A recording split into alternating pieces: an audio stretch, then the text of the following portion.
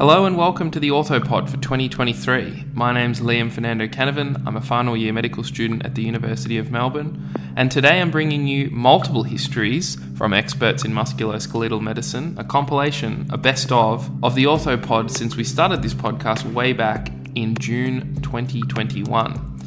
The first guest that we're going to reflect back on is Professor Jane Gunn. Jane is the Dean of the Medical, Dental and Health Sciences faculty at the University of Melbourne, and for some she may seem a bit like the school principal for medical students. She's a highly accomplished researcher and clinician, and she's gone along the journey from medical student all the way to being the Dean at the University of Melbourne, and I asked her about imposter syndrome and whether she ever questioned herself along this incredible journey. So one of the things that they certainly talked about in MD1, the first year of the medical degree, was this concept of imposter syndrome. And I know myself, I genuinely thought there was some sort of administrative error or something for me to get into medicine, and grappled with the idea of, am I cut out to sort of get through this degree, let alone become a doctor? And your career has seen you be medical student and general practitioner now, and your role as the Dean. Have you ever felt like that at all in your career? I think, in our careers, we don't necessarily, well, personally from my own point of view, you don't necessarily know what's going to be, there in 5 years' time, even though you often say, what are your plans for 5 years' time? I think I came to my career thinking about really what lay ahead in the next pathway. So it was thinking about getting to the end of the medical course.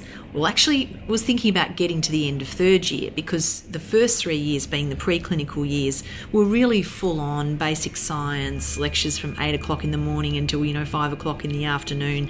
Quite a full curriculum when I studied. And so I had I can't wait to get to the clinical school set in time, because that was when, I'd have more patient exposure and learn more about the clinical side of medicine. And so I would break, I think, my course up into getting to the end of third year and then getting to the end of final year, and then thinking about, what was the future going to hold. And I remember enjoying so many parts of the medical course, especially when I got to those clinical years, that, whatever I was doing, I would find something to enjoy in it. So I remember doing emergency department, enjoying that, doing ICU, enjoying that, doing anaesthetics, enjoying that, doing obstetrics, enjoying that, paediatrics. So I really enjoyed the whole breadth of medicine, and I think that's probably a good thing. Probably some things I probably thought I wouldn't ever choose, but I had a very, very broad view of what I might be. Imposter syndrome, I think all of us when we started, we were all just eager and getting into the medical course. You wondered how you would get through it at times. But there was a great sense of community, and I remember forming those friendships with really close colleagues, and they still are friends today. So the imposter syndrome wasn't I don't think I would have even heard the term imposter syndrome as a medical student at all. The imposter syndrome term probably became more evident when I was well and truly into my academic career and did a Women in Leadership program at the university here, and they actually talked about imposter syndrome, how people might feel they're never kind of up to it. And I think I haven't really focused on it, to be honest, even though I'm sure there's times when you think, gee, why me doing this at this point in time? It hasn't been a focus. The next episode that we're going to reflect on is on obesity, which is a risk factor for many musculoskeletal conditions and many other medical conditions, as we all know. This is actually the most popular episode of the entire podcast. It's been downloaded many, many times.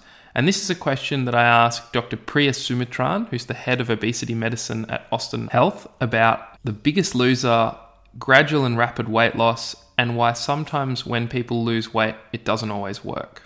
Moving on to one of the topics I was most excited to ask you about is the TV show The Biggest Loser. So I'm from Ballarat, which is a few kilometres away from the town of Ararat. And in 2014, The Biggest Loser was filmed there. And at the time, it was marketed as being the fattest town in Australia. And the winner of that year was a gentleman by the name of Craig Booby, who went from weighing 183 kilograms to 103. However, as has been well reported by the media, 6 months later he ended up weighing over 180 kilograms again. Now, that same year in 2014, you had a publication in The Lancet about the effect that the rate of weight loss has on long-term weight management. What did you learn from the random control trial which led to this publication? Before I get to what we learned from that study, I want to go back to The Biggest Loser and talk about his weight loss and weight regain. So not his personally, because I don't know him, but the phenomenon that people can achieve large weight losses, and most people who lose weight will tend to put the weight back on over time. And this is something that happens to almost everybody. To lose that amount of weight is phenomenal, so that takes a huge effort to do something like that. But most people who lose weight using lifestyle intervention, whatever that intervention is, will eventually, most people will lose weight over 3 to 6 months, the weight will plateau, and then they'll tend to put the weight back on. And by 3 to 5 years, most people are fairly close to the weight that they started at. This is because the body is designed to protect us from losing weight.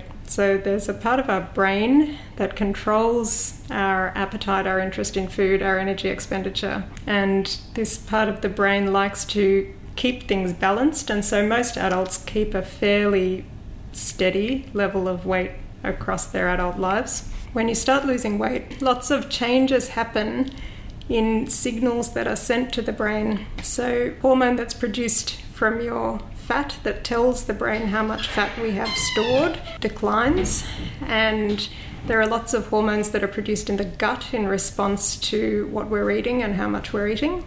All of that information is sent to the brain to tell the brain how much energy is coming in the form of food and how much energy we have stored. And when we start losing weight, there are big changes in those signals, and so the brain gets the message that we're losing weight, and so it makes changes in our appetite, our energy expenditure, to try and help us stop the weight loss and try and help us restore back to the weight that we were before. And so it's very hard for most people to keep the weight off.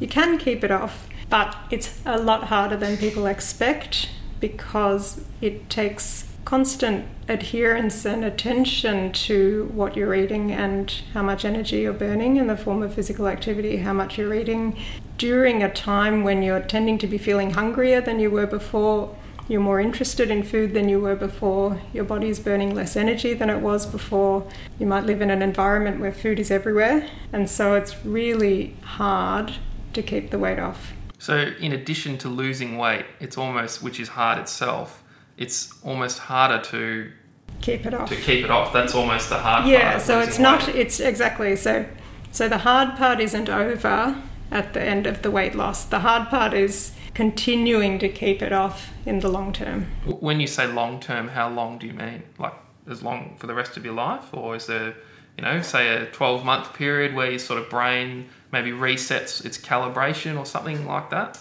There is no evidence at the moment that we can reset our calibration. So we have studies looking out as far as 6 years, and in fact a study of the US Biggest Loser contestants followed them up 6 years later and showed that their energy expenditure corrected for their new body size was still far below, so around 500 calories a day on average below what would be expected for a person of that size who hadn't lost weight.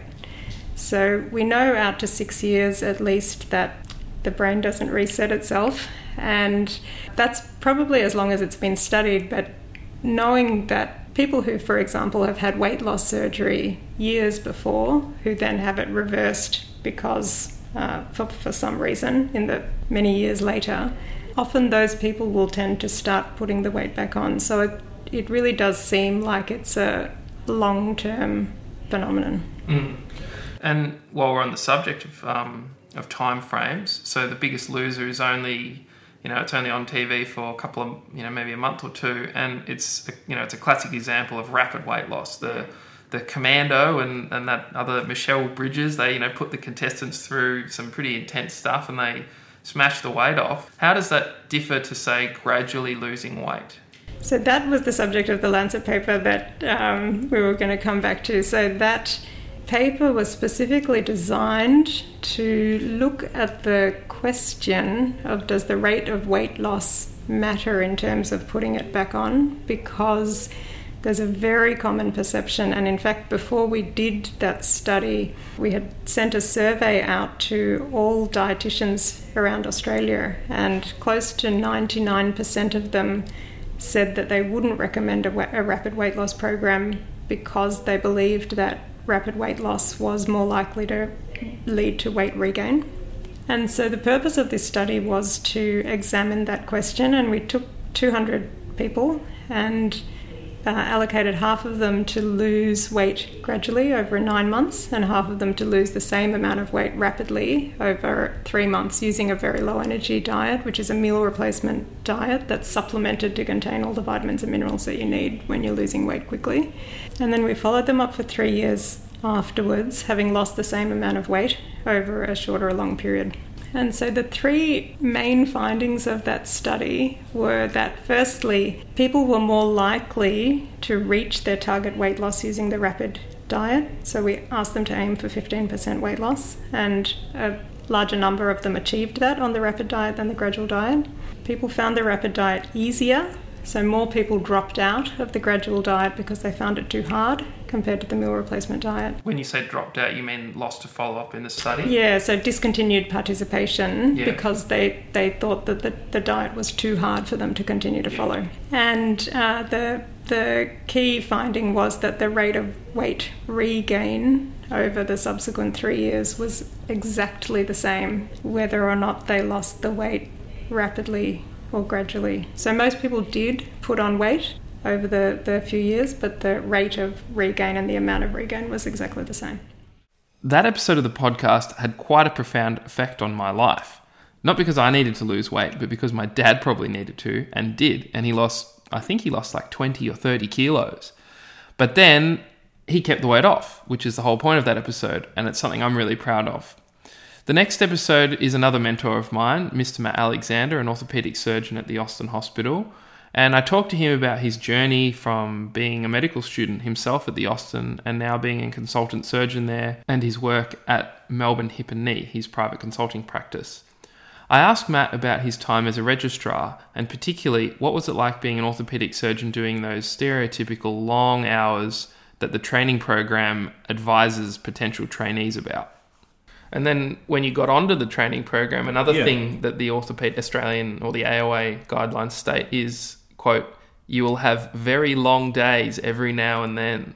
What was your experience completing the training program when you were accepted onto it? And can you tell me about those very long days? Yes, I'd agree that you'll have very long days every now and then, certainly during registrar life. I think work-life balance is incredibly important. It makes us better doctors, better husbands, wives, fathers, mothers. So you need that balance and certainly better surgeons. But there's no doubt that without experience, you will not be exposed to certain conditions, certain pathologies, certain ways of treating fractures. You need to absorb all that, and that only comes with time. But you've got to strike that balance. Certainly for me, I remember one of my unaccredited years at the Northern Hospital where I worked, I think, 72 hours. I think I was at the hospital for all 72 hours, including sleeping there, which was not uncommon during that time, and then expected to function on the Monday. That's probably less common nowadays, but it certainly exists, and it doesn't mean that it's not hard. It's not that it's now become easy. And I think as an orthopaedic profession, thankfully it's very uncommon, but when a registrar gets on the program and might be in like set 2 or whatever it is, or second or third year of training, and they go, you know what, orthopaedics is hard, I didn't realise. I feel like we've failed as a profession if that's occurred, that they haven't realised that prior to that their mentors and the people around them haven't been exposed to orthopaedics being a hard slog, because it is difficult, but you have to enjoy it. And if you don't enjoy it, then you need to realise that pretty promptly, because that's what helps you get through those long days. Turning up to work every day, enjoying the company of the people that you're working with. As registrars, there are certain, during training, there are certain rotations that might be considered really fun and good rotations, and then others that, I'll choose my words quite carefully, but might be a bit more challenging, for instance. But a good rotation can be made not so good by the group of people you work with, but equally a challenging rotation can be made simple just because of the people you work with and the teamwork and being able to look after each other during that rotation and enjoying coming to work. And that's certainly been my experience during my training, and what I kind of gravitate to now in consultant life as well. You mentioned that there are little, rotations that you go on and get exposed to other subspecialties, and there's, quite a few in orthopedics. There's trauma, arthroplasty, foot and ankle, and even orthopedic oncology. What were the ones that you liked and disliked during your training, and why? So, there was nothing I particularly disliked during training, and I suppose I'll refer to what I said earlier about, if you shut your eyes to certain areas of training, then you're going to miss out on things. You're not going to get the skills that you learn from, say, foot and ankle surgery and on managing, delicate wounds and closing delicate wounds with around the foot and the ankle that might become relevant when you're dealing, for me, in knee surgery with multiple incisions in various areas, for instance. So certainly nothing I disliked, but there's certainly more others I gravitated towards. And for me, it was trauma, hip and knee replacement, and sports knee surgery were the things that I really enjoyed during my training, and then obviously explored that further on fellowship later. And then there were things I really enjoyed at the time, knowing full well that it wasn't something I'd be doing as I went into consultant life. And those things are, such as foot and ankle surgery, as I mentioned, paediatric orthopedics, elbow surgery. These are a couple of things that gained skills from, knowing full well that I wasn't going to then practice in it later on. The next episode is probably my personal favourite. It was with two of my close friends, Scott Hawthorne and Rhys Adams, and between the two of them, they've had 10 ACL ruptures. That's 5 each. Scott was a really talented junior footballer on the pathway to playing AFL, and unfortunately he had to give up playing football because he was not able to, given the amount of times he ruptured his cruciate ligament.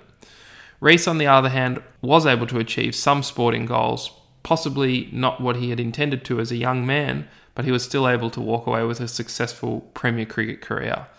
Both of them now lead successful professional lives, Scott as a commercial real estate agent and Rhys as a PE teacher at Carey Grammar School, and I asked them about rehab and whether or not they did it properly and what we can learn as medical students for thinking about advising our patients and the strain and difficulty that one goes through when they have to have something like an ACL reconstruction and rehab from it. So the period after ACL surgery sounds really quite physically and, from both of you, emotionally challenging. And it sounds like it also requires commitment to a pretty rigorous rehabilitation program. Let's delve more into that. And I'd like to know, what was the rehab process like for you guys? What specifically did you sort of do? What were some of the exercises that, say, maybe you liked doing versus you didn't like doing? And what advice would you give to someone who's going through rehab for an ACL tear for the first time? And I'll probably go back to my most recent 3. They're the most fresh in my memory. Essentially, for that first week, and I'm sure Scott can remember, the first time you roll out of bed and you're being handheld by either a physio or your partner or whoever's there with you, you're so tentative to put your foot on the ground. You don't think you could do it. You think your leg's about to snap. You're going through so many concerns. Did the surgeon do it right? They draw a big texter mark on your leg with an arrow, making sure that the shave is happening and the right leg's been done. And you have doubts that the surgery actually went according to plan. And as soon as you take a shuffle to the toilet, you get there and you lean against the shower rail, you start to build a little bit of confidence. And that's the way I saw it. Was every step, every day, every moment was a step towards me being fully recovered. I hated the simple physio exercises. So the quarter squat, they call it with me, there was the $1 million bill, where you had to imagine you had $1 million note squeezed between your bum cheeks and you had to do a quarter squat. I hated it. I didn't feel anything in my quads. I didn't feel like it was doing anything. I was more into and probably more of the exercise I could feel. And maybe that was not the right thing because it probably brought about a bit of pain. But as Scott mentioned before, lying on your stomach with your leg dangling over the edge of the bed and letting gravity try to break through some scar tissue and try to increase range of motion, I liked that. I liked it because I felt something happening in my knee and might have swelled my knee more than what the others did, but I felt like I was making more progress. So the day-to-day stuff was really mundane, really boring, and I found that hard.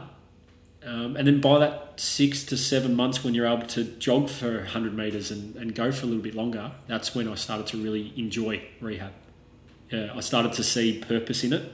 I liked the challenge of it. I liked, funny enough, seeing my knee swell up and seeing that was progress that I could then reduce, then go again, go a little bit harder. And then over time, you start to get confidence to jump over a cone laterally, run forward, run backwards at someone's call, and then that's another big step forward. Would you change anything in the way you did it, say, the first couple of times when you were younger? No, I don't think so. Because those ones that happened when I was 18, 19, I think I had a pretty good existence when I was 18, 19. So potentially I don't get those experiences if I'm spending it in the gym. And as I found out, when I got to 30, I was still playing good cricket and there was no impact on those knees. The most recent ones that actually stopped me from playing cricket when I had to give cricket away, I don't have any regrets on the recovery I did, because I was impacted by a full-time job, having a 2-year-old daughter that required me to be able to get up and get down, and I couldn't just ice it for 24 hours a day. So yeah, no regrets.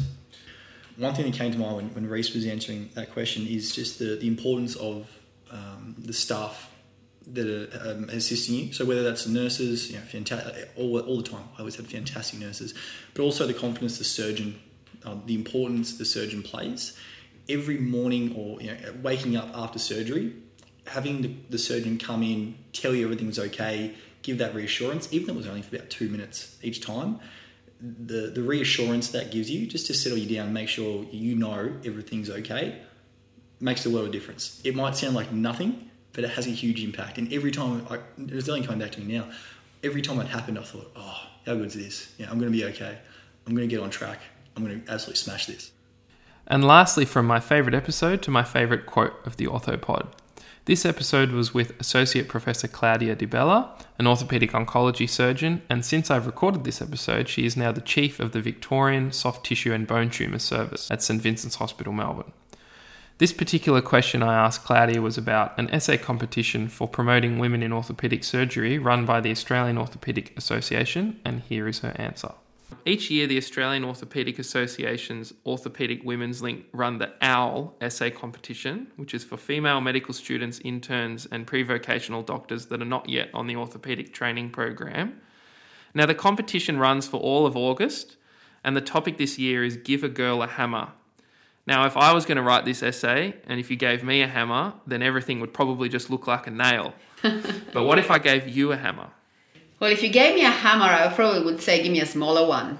The reason for that is, in orthopedics, often people think that, if you're strong, you're good. If you're big, you're good. But the reality is that it's not all about strength and force. It's actually about technique. So often I actually ask for smaller instruments and things that are more, delicate, because I'm not a big person. I'm small and I'm not very strong for sure. But often I do things that are actually quite heavy physically. And the only way for doing them is with technique. So if you give me a hammer, it needs to be a small one because I need to be able to use it properly. And that's it. Thank you very much for listening to this best of the OrthoPod, going back to when we first started. We've got a few new episodes coming later this week for you to listen to, and hopefully you enjoy them. And don't forget to like us on Facebook and follow us on Twitter, and I'll see you in the next episode.